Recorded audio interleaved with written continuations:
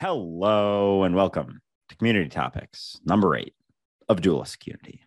I am everyone playing the part of Andrew today. Yes, you are. And I am the same thing that you are, a mystery that at one point I was completely determined to solve. I really thought it needed solving, this mystery. It needed an answer, this question that our existence is. And the farther I go along, the more quote unquote time passes, the more I realize that the mystery is really just meant to be appreciated, to be looked at from a distance and just taken in awe most of the time, if you have any degree of clarity. That's the point, really. Allow the mystery to be. And with that in mind, let's pick apart the mystery for an episode. Community Topics number 8. This is an exciting one because I know there were certain people in our Discord that were really rallying to make this topic a possibility for this episode. And so we appreciate all of the work and the effort and the will and the dialogue that went into making this happen. Today's topics are really exciting. The double slit experiment and our potential when we get out of our way. Now, I'll admit that there was a third topic that did tie for second, which was the impact of the metaphysical. We're going to try and get into that if we can today, but considering how much is in the first two topics that I mentioned, we're going to do our best. I'm not promising anything. We might have to have another vote. So, Andrew, why don't you walk us through what you know of the double slit experiment and what you took out of it?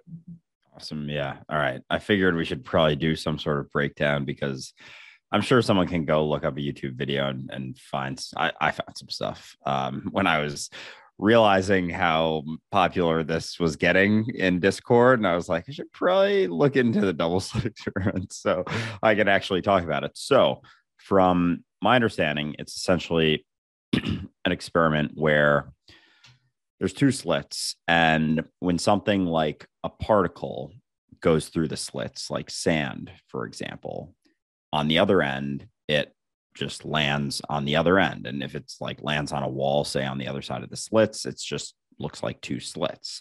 But then when something that creates waves goes through it, like say water, and when it's going through, it creates waves. And so those waves, as they go through the slits, they essentially double. The one wave becomes two waves. And as the two waves cross over, there's parts that cancel the wave out and parts that continue going. So when it hits the wall, that's, whatever, a couple inches from the slits, however they're running the experiment, it shows up as a bunch of different lines. The most impactful in the middle, where the greatest force is in the wave, and then less impactful on the ends. And so the interesting part is when particles go through and they are observed going through, they act as though they're particles. They land on the other side like they were the sand that I explained before, and they line up in two slits.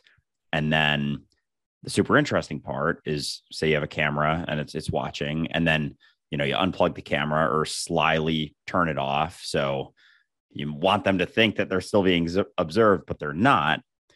As they go through, they actually end up acting as if they were the wave, and they no longer act in the same way.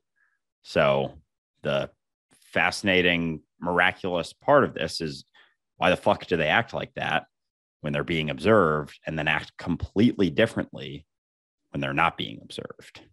And that's my understanding of it. That was awesome. That's a great introduction to it. It gets weirder from here because so the single particle that is sent through one or both of those slits, it's going to go through one or the other, right? And if we observe it, it does just that. It goes through one or the other, which is just fine. But when we don't observe it, when we just observe the pattern that reflects through after the slits, when we just look at the result, we see that interference pattern. And that's what we're seeing from the waves. But it was just one particle. Now, they didn't understand that at first. They're like, okay, it makes sense if we're sending like a trail of particles through. Maybe those particles, as they're going through, are bouncing off one another, and that's what's creating the wave effect. So they limited it to one particle and sent it through. And they still got the wave effect with one particle. And it's because that particle, upon coming up to the slit, became just potential. So it went through both slits. The same particle potentially went through both slits, and the interference pattern is caused by it interacting with itself. That one particle is superpositioned in all possible locations. It both went through both slits and went through neither slit. It's in all possible locations, and the wave pattern is caused by its interaction with its own potential self until it's observed. And then it breaks the wave, and it becomes one potential possibility, the straight line. That's what's trippy about it, is the fact that up until it's observed, that particle is potentially everywhere and serving every function.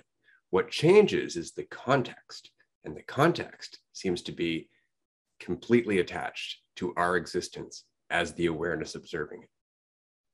It's fascinating. Like, I don't even know where to start besides, I guess, like the first thing that comes to my mind is like the observer observed relationship, and how as the observer we impact the observed, and as the observed we impact the observer. But like, which one is it? Is it the particle impacting what we're seeing, like the observed impacting the observer, which is probably what people don't assume initially. People probably assume it's the observer impacting the observed, but it's also how we're observing it that is being impacted by what is observed. And you know, it's like both and neither, I guess. But yeah, this one trips me up quite a bit, because it's like it's all existing in potential, but then it happens.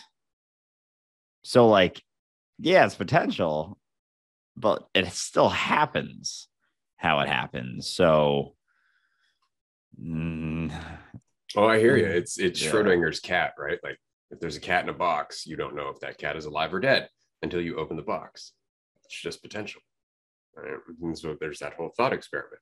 I mean, obviously somebody's going to be like, well, it's a living cat unless it's dead. And you could disregard the entire thought experiment, but it's worth looking at, especially given where scientists are now looking at the possibility, the very real possibility, of other neighboring universes. And they're theorizing that these other universes have completely different laws of physics, that in some of them time would go backwards, for example. Right. And so the question is, why is that particle, the potential of that particle, collapse to what it is collapsing to? Why is it suddenly going in a straight line? In one of those other universes, it wouldn't. In one of those other universes with different laws of physics, it wouldn't. And the observer there would be different. It would still be the observer. It would still be the same observer we are. So perhaps the movement of the particle is very much related to our dominant perception of our relationship with reality, because we're so locked into the physical mentality, it moves physically, very, very physically. Whereas if we were to relax that a little bit, perhaps we would start to see more than one potential location actually manifest, to actually see some gray area, kind of like dreams, where one reality kind of can fuzz into another reality just because it's not so solidified. And that actually got me thinking, because the distortion pattern that we see from the waves, what's really interesting about it is the bright spots you're seeing are where the tops of the waves crest. That's where the most intensity is where those potentialities, because again, there are no actual waves. They're still just individual particles, but they're interacting with each other, creating waves. So it's still the same particle, except in different variation, working in different variation against other different variations. And so all of those crests are basically the most intensity of possibility. That's what you're seeing in that distortion pattern. Maybe that's what we're talking about. Maybe our perception of the physicality of the particle is like that crest. Our dominant mentality as being physical beings on this planet is just the crest that we're embodying in terms of potential perceptions of ourself. And that's what's altering the particle. That's what's altering how it moves. Just something I was thinking about. Yeah. So you think it's like it really comes down to our mentality of the physicality of ourselves that impacts the particles. Like, we know that that's what we're made out of, and we see ourselves as completely, physical beings separate from everything, as opposed to, whatever we are deep down, that sort of semblance awareness. I know it's like you can't really say what it is, but maybe that's a little bit closer, and letting go of the physicality of everything. So could it be that it's just our mentality of the way we see ourselves, seeing the particles as something that make us up, therefore we see them as physical, as opposed to, the energy, the vibrations, the matter that has been condensed into such slow moving states, but it's still those vibrations. It's still that energy. But because we have believed this to be the truth for so long, that's literally how we see it. So could it be that it's almost like an evolutionary limitation of our sight, or the way that we interact with things, that it is looking the way that it does when we're not observing it, but we can't even see it that way, similar to the way that we can't hear certain frequencies or we can't see certain UV rays. So it actually does look like that, but we just can't see it when we're observing it because of our mentality, because of our evolution, because of the ideas that we hold on to as truths about ourselves. I would think even because of the complexity of our energetic existence, let's just say, because you were saying earlier that the particle affects us and we affect the particle, because there is no division. There is no difference between the observer and the observed. They're not two different roles, right? So perhaps even this insight, perhaps this observation is just the increasing of complexity to our existence, that we are actually starting to see a different energetic level just by being able to accept that it's there, by being able to question that perhaps it's possible, perhaps we're able to actually start seeing the world in a different way. And that's all this is the process of doing that. The entire conversation that we're having right now is just like synapses firing and discovering a new insight that affects the whole, right? So perhaps the observation of the particle, just like, the consumption of psychedelics, is an opportunity for the particle or the psychedelics to teach us about it, because we're it. It's teaching us more about the lack of division between the two. So it's really interesting. But I think that a big part of this, and this is where scientists, when they talk to spiritual people, and spiritual people are like, oh, double slit experiment shows that we can affect reality. And scientists go, oh, God. And the reason is because people try to use that in terms of manifestation. I have control. And that is the temptation in that. I have control. But if that were the case, we'd be able to control where that fucking particle's going and what it's doing. And we don't. We just know that we're affecting it. And I think that, again, comes down to the scale of our perception, to the fact that we still see ourselves as individual pieces, that we don't recognize we are all one collective consciousness. That's why I say I think it's our collective perception that is dictating the path of the particle or the action of the particle. So when we're trying to affect reality, we are always doing it from the terms of my body, me, I'm affecting reality. And we're not thinking about it, oh, I'm everything.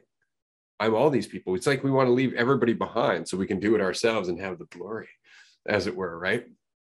But I don't think that's how it works. I think that selfishness is exactly the block to it. I was saying this in an earlier episode, that when we talk about Jesus, we always talk about Jesus and not the crowd of people that were with Jesus, because they were all working on their own shit too. Imagine the potential of all of those people questioning their identity, questioning what is. Imagine how much could change with that many people just aware that they were all one and that none of this is as it appears to be. I think that's where we start getting into the water to wine thing. I think that's where we start getting into the walking on water thing. I think that's when we can actually start to question how physical this physical reality is. But I don't think it can be done from the egotistical perspective of, I'm going to do magic now. I don't think that's the point. I think that we do have an influence over the collective reality that we experience. People will often say that, well, there are limits in reality that we know of. There are limits in this universe that we know of, and only because we've only seen it for a certain amount of time. It's all still deductive reasoning, right? We don't really know. Often somebody will say, well, there's the speed of light. Nothing moves faster than light. Light travels through space. Space moves faster than light. Think about that. To dwell on that for a bit, for as far as light can travel, it's got to travel through something. Is that moving? What is the nature of that thing that is moving through? Is it expanding into what? Right? Things aren't as simple as we'd like them to be.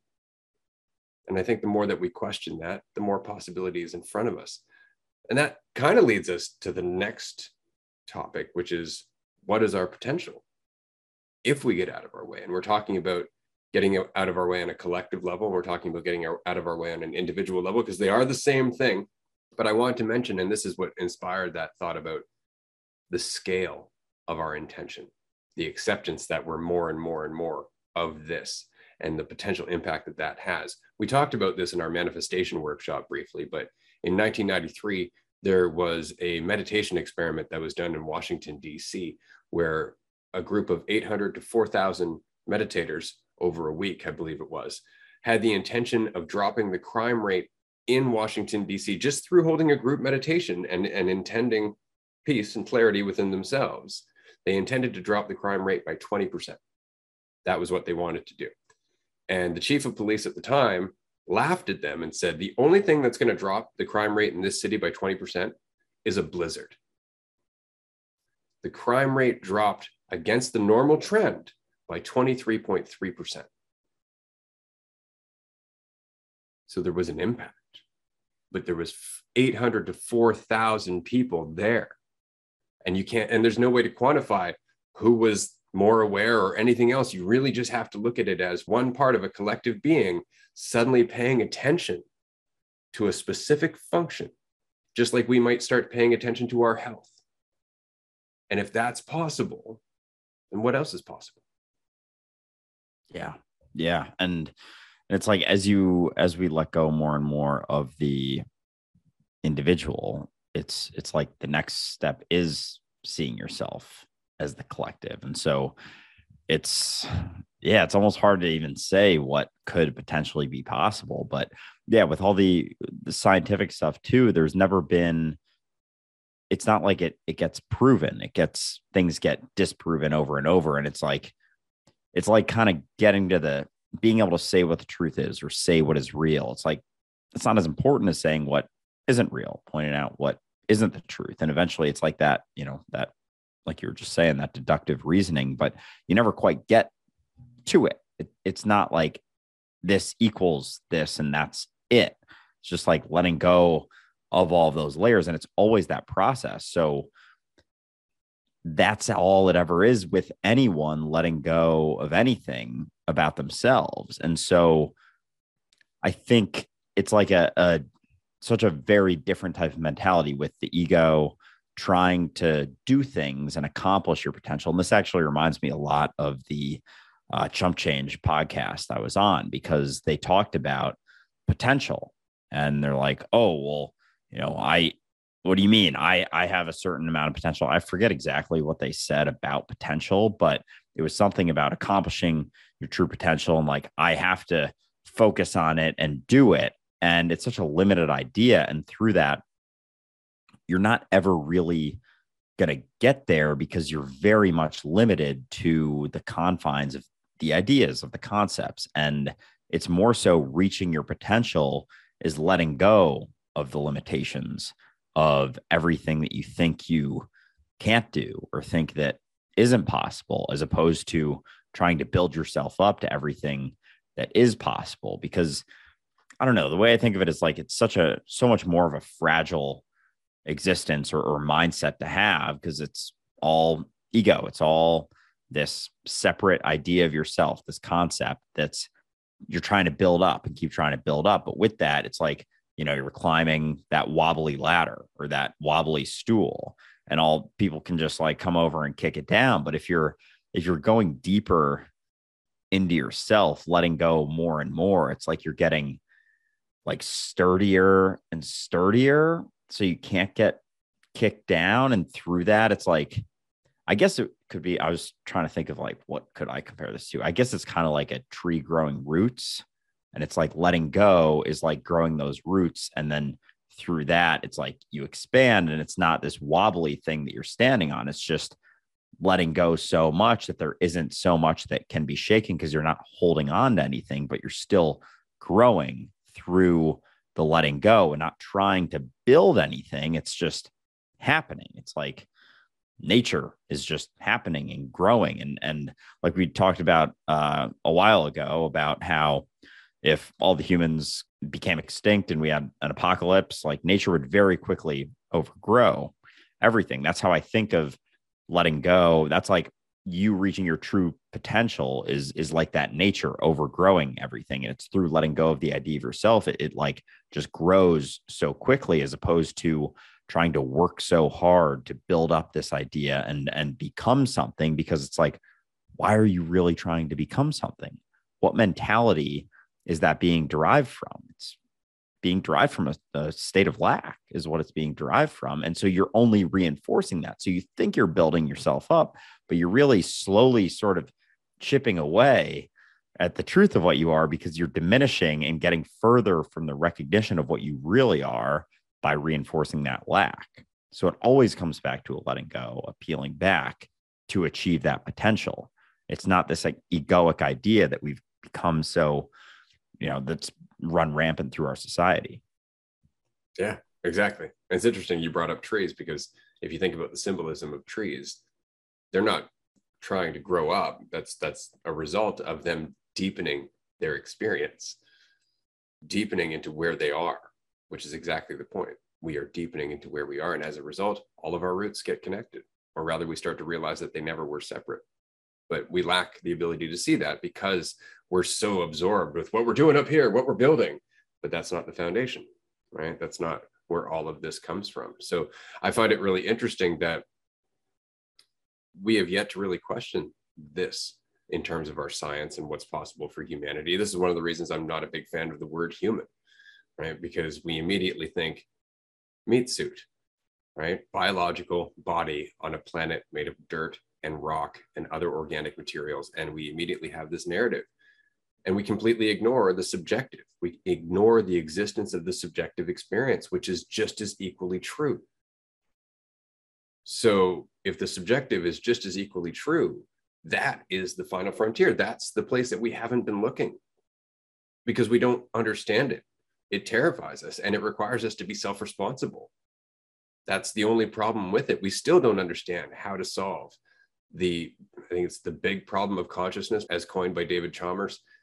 We don't understand where consciousness comes from. We don't understand where it originates or what its role is in reality. We just know that it seems to pop up everywhere the environment is correct, everywhere the situation is right. Consciousness is there. Why? Well, because it is reality. But we're so far removed from that we walk around and we tell ourselves what we can and cannot do constantly, despite the fact that's all based on a very limited version of who we really are, exactly as you said. So here comes the interesting part.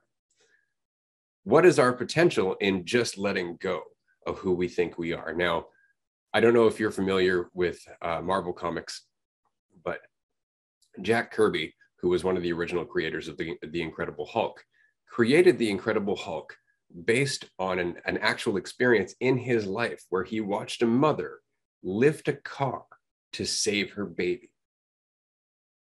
Now, a lot of people would go, oh yeah, sure he did. I'm sure that happened. Actually, it's happened more than once. There was another lady in 1983. She lifted a car to save her baby. There was a firefighter in 2018 in Florida who lifted an SUV straight up 12 inches off the ground to save somebody from dying. And these are all things that ordinarily we go, that's not possible. No, the physical human body, it's made out of flesh and bone.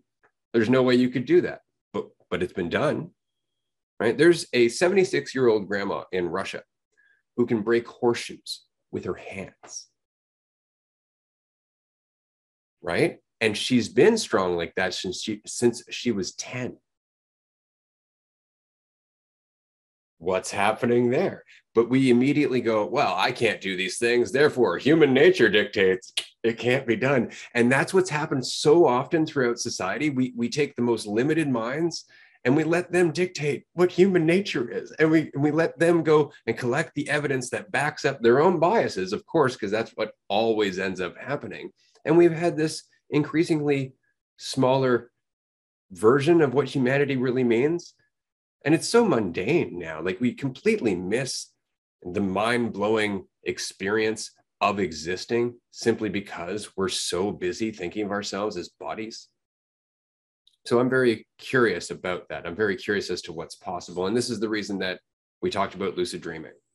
And it's the reason I've often expressed that I don't believe there is a difference between reality and what we experience in dreams. I think that the difference that we perceive is very much based on how attached we are to our own individual story, our own individual narrative. I think that that is part of the physical experience, is possibly being able to transcend the physical experience. And I think that's what Jesus was talking about. I think that that's what the original followers of Jesus, if he did, quote unquote, resurrect, he didn't resurrect. That's the point. He just left the body, right? Because there's no point in holding on to the fiction of the body at all. This is why I always get a kick out of it, where it's like Christians will say, oh, he resurrected. Look, that's where his body was. It's like, I think you missed the point. I think you've missed the point of everything that he was saying, right? That there is more to it than just the physical. You know, man does not live on bread alone, that kind of thing. Yeah, this is a lot of fun to talk about because, yeah, there's so many instances, like going back to the moms lifting up cars, even something like the 4-minute mile. Everyone was like so close to doing it for so long. Then one person did it, and all of a sudden fucking 100 people did it so quick. So like, how many things are like that? Like, really? And it's interesting when you start to see yourself just as reality and as everything. And like, how much, if I can move my hand, which is a taught thing that people have been doing for thousands and thousands of years, so I can see the proof of it being possible, then I, over time, learn how to move my hand. And it's not something that I have to think about. And we've talked about this before, like what really is possible, because I'm like, I can move each individual finger right now and not think about it at all. I'm not thinking like middle finger, ring, pointer, pinky, thumb. And so like, how much of our reality can be manipulated when we actually let go? And that's the Jesus story. And like, we have all, it's so funny talking about this. Like, you know, when people, going back to the chump change thing, when people are like, oh, my true potential. And it's like, that idea of potential is like, you know, becoming a multi-millionaire and having a big house. And it's like, for what? For who? Who is that for? Like, I get if you want to have it for a functionality. Like, I'm not saying they're objectively bad things. I'm just, you have to wonder why. And is that really, like, it's such a limited idea of our true potential. And it's like, there's two different conversations being had regarding true potential. And like, there's the egoic side, and then there's like the fucking I'm reality side. And that's the shit that's like water to wine, levitating, like manipulating telepathy, moving spoons and whatever they were doing with that. Like, all that stuff sounds way cooler to be able to do, but it's also that balance of not doing it for anyone. And so that was actually something that I was kind of thinking about regarding like the double slit experiment and our true potential, is when those particles are being observed, they act differently than when they're not being observed. And how often, how much of our action really comes down to how we're being perceived, how we're being observed by everyone. And that idea of potential, I feel like so many of us hold on to, is relative to how we are going to be perceived. You know, we get our true potential is getting a great car, great house, you know, hot wife, you know, whatever people want to throw in there. And it's all because we're being observed. It's not for us. It's not that good, not for that good selfishness we've been talking about a couple episodes ago. But then think about, what would true potential be if we weren't being observed? If there was no one to observe you, if you were here alone, what would your idea of potential be? How would that idea of potential shift for you if there was no one to observe you? Like how fucking weird is that to think about? Like, because then all the potential is like manipulating reality. How much can you really do? Can you, float a couple inches off the ground? Can you manipulate the way the clouds move? Can you manipulate the weather patterns? Like, that's true potential when there's no one there to observe you. But as long as everyone's fucking running around trying to live based on this idea of themselves, they're being observed. Their idea of potential completely shifts. It's totally different. It's based on the ego. It's based on how other people are going to perceive them, as opposed to being based on all the dope shit you could do if you were by yourself. Like, our ideas of potential are completely different in those two situations. That was fucking cool. I just want to say that. Like, that was a fucking solid insight, man, where it's about us being observed. But what's funny is that the only difference between us being observed by people and us not having anybody to observe us is identity. It's the ego. As soon as the ego is gone, it is just us. That's all it is. And we're back in this lucid dream type of environment where it's all just an extension of our own being. It's a reflection of our own perception of ourselves, let's just say, and how habitual that perception might be. And so it becomes a totally different question. We have plenty of evidence to at least support looking into this. We've talked about David Hawkins and his studies in asking the body yes or no questions, and over tens of thousands of people finding that all of the bodies had the same damn answers, regardless of the person's opinion. That's some crazy shit. That implies that there is some underlying foundational intelligence, or at least sensitivity to the ebb and flow of reality. That's crazy. And then you look at the Global Consciousness Project, which has random number generators all over the world and have for like the last 2 or 3 decades, basically watching world events and then watching how the random number generators get less random as those world events happen. As more and more people's attention is drawn to a specific event, all of those number generators become less random. And they've been observing this for decades. Like 9/11 was one of the biggest examples. Those random number generators all of a sudden became a lot less random right around 9/11. It's because everybody's attention was on it throughout the whole world. So there is more happening in reality than we are prepared to admit.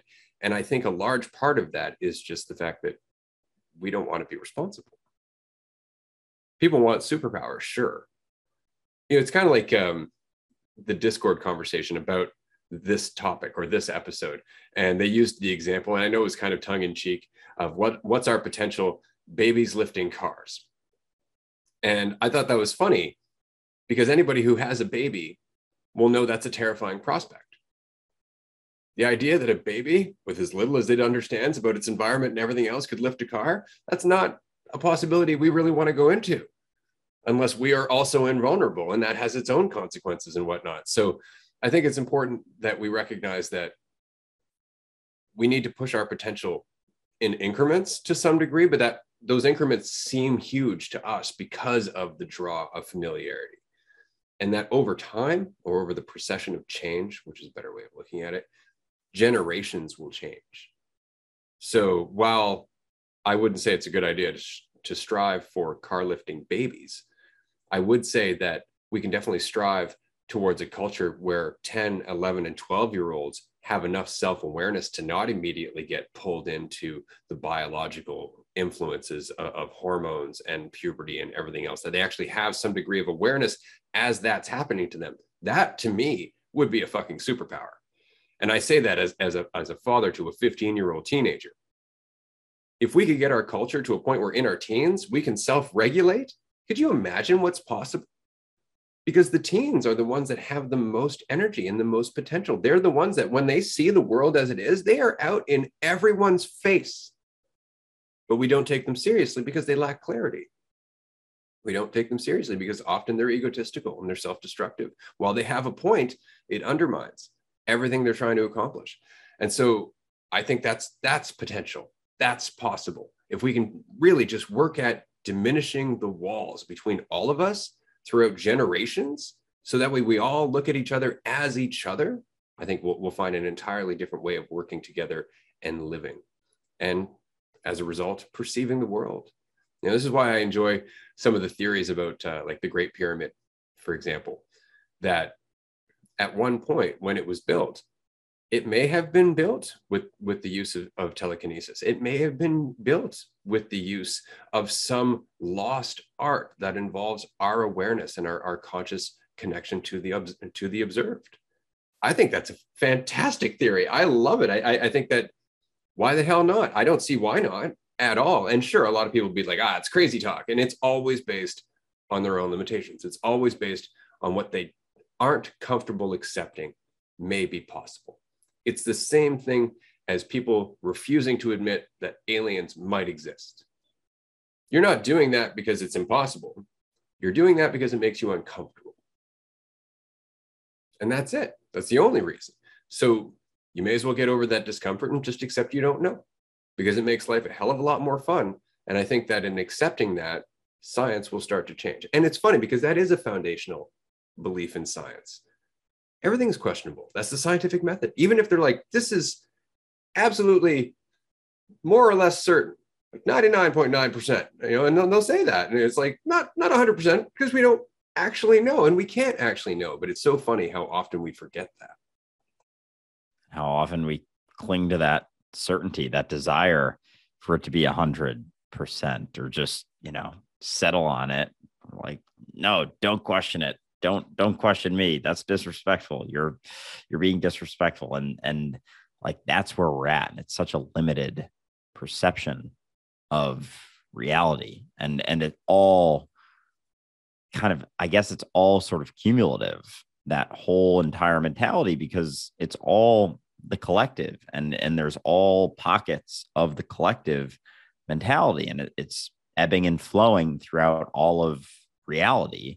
And this conversation, dualistic unity, is just a pocket of that. But as it grows, more shifts begin to be made. And I really think too, with the superpower talk, like, people have so many egotistical ideas of superpowers, but yeah, like being able to see yourself in everyone, being able to have that empathy, like, who's to say that isn't a superpower? Being able to let go of that idea of yourself, not get super fucking angry when someone judges you. Like, who's to say that isn't a superpower? It makes you miserable when you get pissed off. It makes you suffer. So what could be a better superpower than suffering less? Really? Like, oh, you want to fly and still suffer? You think flying's going to cure all of your suffering, all of your egotistical need and senses of lack, that you think it's just all going to get solved because you can, I don't know, run fast or jump high or be invisible or something? Like, those are still, like, it's still you're still coming along with it. You're still going through the shit. And so I think there are superpowers you can sort of have, not in the superhero type ideal, but in a sense, like, it could get you closer to that. And if your desire really is to stop suffering so much and feel free, like, these are things that can lead you to experiencing that semblance of a superpower, is not holding on to that idea of yourself so much, not thinking about yourself so much, not worrying about how that perception of yourself is constantly getting thrown around in the minds of others, because you see that it doesn't actually exist. It's not actually there. They're just seeing, more or less reflections of themselves, and doesn't really have much to do with you. So who's to say that all of those things aren't also superpowers? And through that process, as a collective, we begin to recognize those things more and more. Like, those current, superpowers of just having less idea of yourself can get deeper and deeper and deeper. And it comes with the collective shift, comes more individual shifts, which comes to more collective shifts, because, there's no individual, there is no collective. It all just is. Yeah, absolutely. And what's interesting, I'm not going to say that it's not possible to do some pretty miraculous things. I'm not going to say that we can't, from where we are now, get to the water to wine phase, right? I'm not going to say that's not possible, because for the last half of my life, I've been very interested in it. Absolutely. But what I always end up coming back to is the why.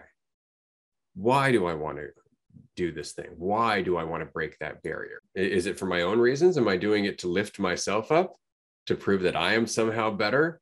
And if that's the case, then that's definitely not why I want to do it. Do I want to do it so I can go like, hey, look at me? No, that doesn't seem right either. And then it dawns on me that when you look at the Jesus story, Gloria in excelsis Deo, glory to God in the highest. We're doing it for the whole. If we're doing it as the whole for the whole, then it's completely selfless, which means we're not doing it to show off. We're doing it because we actually are acting on the empathy that we feel without the shackle of the limitations that we habitually tell ourselves. So all of a sudden, in a moment where we meet somebody who is, say, depressed or haunted by demons, we have access to a whole other arsenal of tools from the inside that we didn't access before because we were too busy being puppets made of meat. We couldn't see the connection because we were in the way. And so this goes back to selflessness or selfishness out the other end, however you'd like to put it. It really does have to be for its own sake, because it means something to you that's not egotistical. And to me, the only two things I can imagine being the driving force for anything on the miraculous is either straight up enthusiasm, that's the one I'm banking on for sure, and empathy. I can see empathy and the ability to heal being absolutely connected. But what does enthusiasm make possible? And all I can think is creation. All I can think is expression. So I think there's a lot to explore in that. And as I said at the beginning of this episode, there is a whole conversation to have about like the astral realms and astral projection and all of that other stuff. We're not going to get into it in this episode because, in all honesty, I think that it might take us a little bit too far off the point of this episode, which is that anything is possible so long as we can just get out of our way and do that in a sustained effort, not for our own egotistical need, but because we genuinely recognize how things work. We can actually see deeper than the assumptions that we made, that we can look at the wave and the particle, and we can accept that they both have their purpose and that they both have their lessons. The potential and the actuality both have their lessons. I think that it's time that we started living a little bit more in our potential. Amen. Yeah. Now that last point you had about enthusiasm and the potential of that, like empathy is, if empathy is healing, that enthusiasm, what if that has to do with creation itself? Like just the enthusiasm, being so enthralled in the situation for the sake of the situation, no egotistical desires, no idea of yourself involved, just being it. It's like you're creating yourself almost as everything. And when I say yourself, I mean reality. Like that could be what does it, is being there for it creates reality itself. And that's where feel the energy, right? Like even just talking about it, you can feel that momentum. Can you imagine how much is possible just from that? Because it's not coming from any end result. It's coming from itself, which is crazy, fun. Yeah. Because like how many of our even just like inventions in the last couple hundred years came from just enthusiastic people doing something for the sake of doing it, not to be, rich and famous. And so, that's on a limited scale, creating whatever, but is it though? Like we don't even know the impacts of any invention that's ever made. And like, could that not be directly equated to creation itself? Because it's all God doing it, right? Absolutely. That's the point that people will often make, that, oh, humanity is completely left nature. It's like humanity is nature.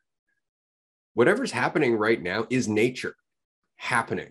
We want to take ownership and judge ourselves and do that whole egotistical thing. But the fact is, everything that we're doing right now, one way or another, is creating a new type of opportunity for this planet. It's creating a new type of energy for this planet. It's creating a new mentality for everything on this planet. Nothing is separate. Every invention adds to the whole. Everything is cumulative. It's all leading towards some insight that brings us into the next epoch of our existence. Right? But it's all connected. And that's why I find it so interesting that you're right. It's the enthusiasm that leads to most of our evolution, most of our steps forward in terms of technology, mentality, everything else. This is why I had a great deal of respect for, say, Socrates and his Aspen Grove, as opposed to modern academia, because there was no tuition at the Aspen Grove, and there was nobody around going, oh, you really should go out and think deep things. They were all just trying to tell you to get a job and participate in society and do all that. But people who were interested would go out there and hang out and talk and explore. They were like the Gnostics in Jesus' time. They would just get together because that's what this is about. And they would look at things inquisitively and curiously and enthusiastically. And that's what led to so many of our insights over the years. And it's evidence of exactly how backwards we've been for how long, that all of those people usually end up getting murdered by the people who can't understand them. But those murders are happening less. And they've been happening a lot less over the last, say, 50 years. You and I are having this conversation. We've been having it for a year. Nobody's threatened me. That wouldn't have existed 100 years ago, 200 years ago, 1,000 years ago. There's no way we would have been able to get away with questioning everything, because the mentality at the time, the collective, was terrified. And we're still coming out of that trauma. That's the point. We're still coming out of that need to just cling and restrict and feel safe in a little cocoon that's fictional and doesn't exist, but at least it feels better. And it blocks us from seeing all of our potential and what's possible. That's really the whole process that we're on. So it's a really interesting time to be alive, and it's a really exciting change to be a part of, particularly when you realize that it is actually in your best interest to make this change for yourself. Don't change for the world. Don't change for anyone else. Let go of the idea that there is anyone else, and it will actually be meaningful to you. Yeah, do it for you, because you're everyone anyway. But yeah, the enthusiasm part, one last thing was with the inventions and the enthusiasm, I find it interesting how nowadays, with just the pursuit of profit and capitalism and everything, it's like, take something like the iPhone. Like every year there's a new one. It's like basically the same thing. There's like some tiny tweaks that they've probably known about for 5 years. They're just progressively like dropping it so that people buy it every single year. And it's like, because that's not rooted in enthusiasm. It's rooted in just a desire for bottom line, for profit, for shareholders, for all of those external observed entities, observers, and it's a lack of enthusiasm. And that's why year over year, we're not really making leaps and bounds. And not to say that that's ever really happened year over year, but there's a lot of examples of that. I feel like where there's just such a lack of enthusiasm that there's less novel things being created, it seems like. For sure. I mean, school, religion, science, it becomes the thing to do for a job. It becomes the thing to do to fit into society, the thing to do to pay your bills, and all of the enthusiasm's gone. Right? Like, how many kids do you know who go through high school and at the other end of high school don't want to pick up a book? Even if it's not for an assignment, even if it's for their own good, even if it's just for them being interested in something. No, I don't want to read. Why would I read? I've actually had people ask me that. Why would I want to read? Why wouldn't you want to read? I think it's just another way of absorbing information. Why wouldn't you want to absorb information? Oh, right. Because you've been told what to absorb, whether you enjoyed it or not, for the majority of your life. And now whenever somebody brings up something you don't know, your immediate reaction is, I'm fine. Leave me the fuck alone. Stop telling me what to do. And that's that trauma. That's that shit that we're working through. And again, rather than superpowers, and I'm not saying I'll settle for not having superpowers in my life, because I'm willing to explore everything.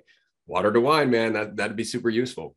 But while that's all great, like I said, I would be very satisfied with a generation of teenagers that don't feel like that about learning, that aren't terrified to question because everybody else around them grew up terrified to question and punished for questioning.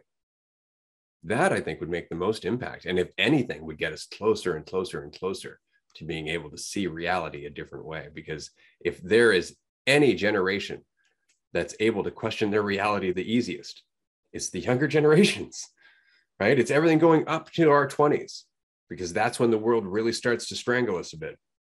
It really starts saying, this is what is. Don't question it too much or you're going to be shunned. But up until that point, we have so much potential. And it's a shame that we piss it away in an institution that feels like a prison, but is laughingly being called school. Yeah, 100%. I mean, that's why, the religious institutions want to get them so young. It's why kids start in school so young. It's because that's when they're the most vulnerable. That's when they are questioning everything besides, what they're told to be doing. And then eventually it just gets beaten into them that, oh, this is how it is. This is how it has to be. And that's how it is. And then it's like there is no evolving, or there's tends to be very little once they get, into their past the age of 30. Basically, it's like everything for the most part generally is pretty set in stone by then, and just has been beaten into them more or less that this is how things are, and just fit in and, get your paycheck, and hopefully you save enough to enjoy it by the time you're 65. That's it, right? Over time, all of a sudden, the consequence of not fitting in gets beaten into our head. And that just exacerbates the fear that was already beaten into our heads to begin with. So you can see why we're so very fucked by the time we're 50 or 60 years old. Like there's so much in there that we just didn't know to be aware of when it was going in there. So we're going to end this episode here because we could keep talking about this forever. There is so much in this conversation. And I just want to say that if you ever want to have this conversation in an ongoing way where we can really deep dive into it, attend one of our retreats, because this is the kind of conversation that deserves a coffee, a break, a walk, all kinds of stuff, because this is a fun conversation. And I do want to say that the retreat that's coming up, we will be exploring exactly how much influence a group of people who all know they're one can really have, because I'm very curious. And it's the reason I'm very excited about this retreat and the other retreats to come, and the eventual events that we will be holding, hopefully gathering hundreds and thousands of people in different locations all over the world, and doing even more than they did in 1993 in Washington, because nothing says it's not possible. But it's all up to you. Live for you, and that is enough. Yeah, this conversation's a lot of fucking fun, but it's even more fun when you can have it over an extended period of time. When you're on a walk with someone, like that's when you can really get into things. So yeah, I couldn't be more excited for all this stuff coming up, because there's going to be a lot more opportunities for that. And not only having the conversation, but, being able to practice and potentially implement some of the things that we're talking about that have been done before, but a lot of them not in a very, very long time. So, why not you? Absolutely. One day, an event at the retreat will be car lifting. No, I'm just kidding. Thanks, everyone, for joining us. We will see you next week for the next community topic. Do remember that if you would like to suggest a topic, just join us on Discord or Patreon. You can suggest a topic and the community can vote on it. We do have a contest right now where you can win some free Dualistic Unity merch. All you have to do is go to the website, dualisticunity.com, find the contest form, enter your favorite Dualistic Unity quote and the details of what episode it's from, and you could be in the running for either a Dualistic Unity hoodie or a t-shirt or a tote bag, could be anything. So thanks again for joining us. We'll see you next week. Bye, everyone.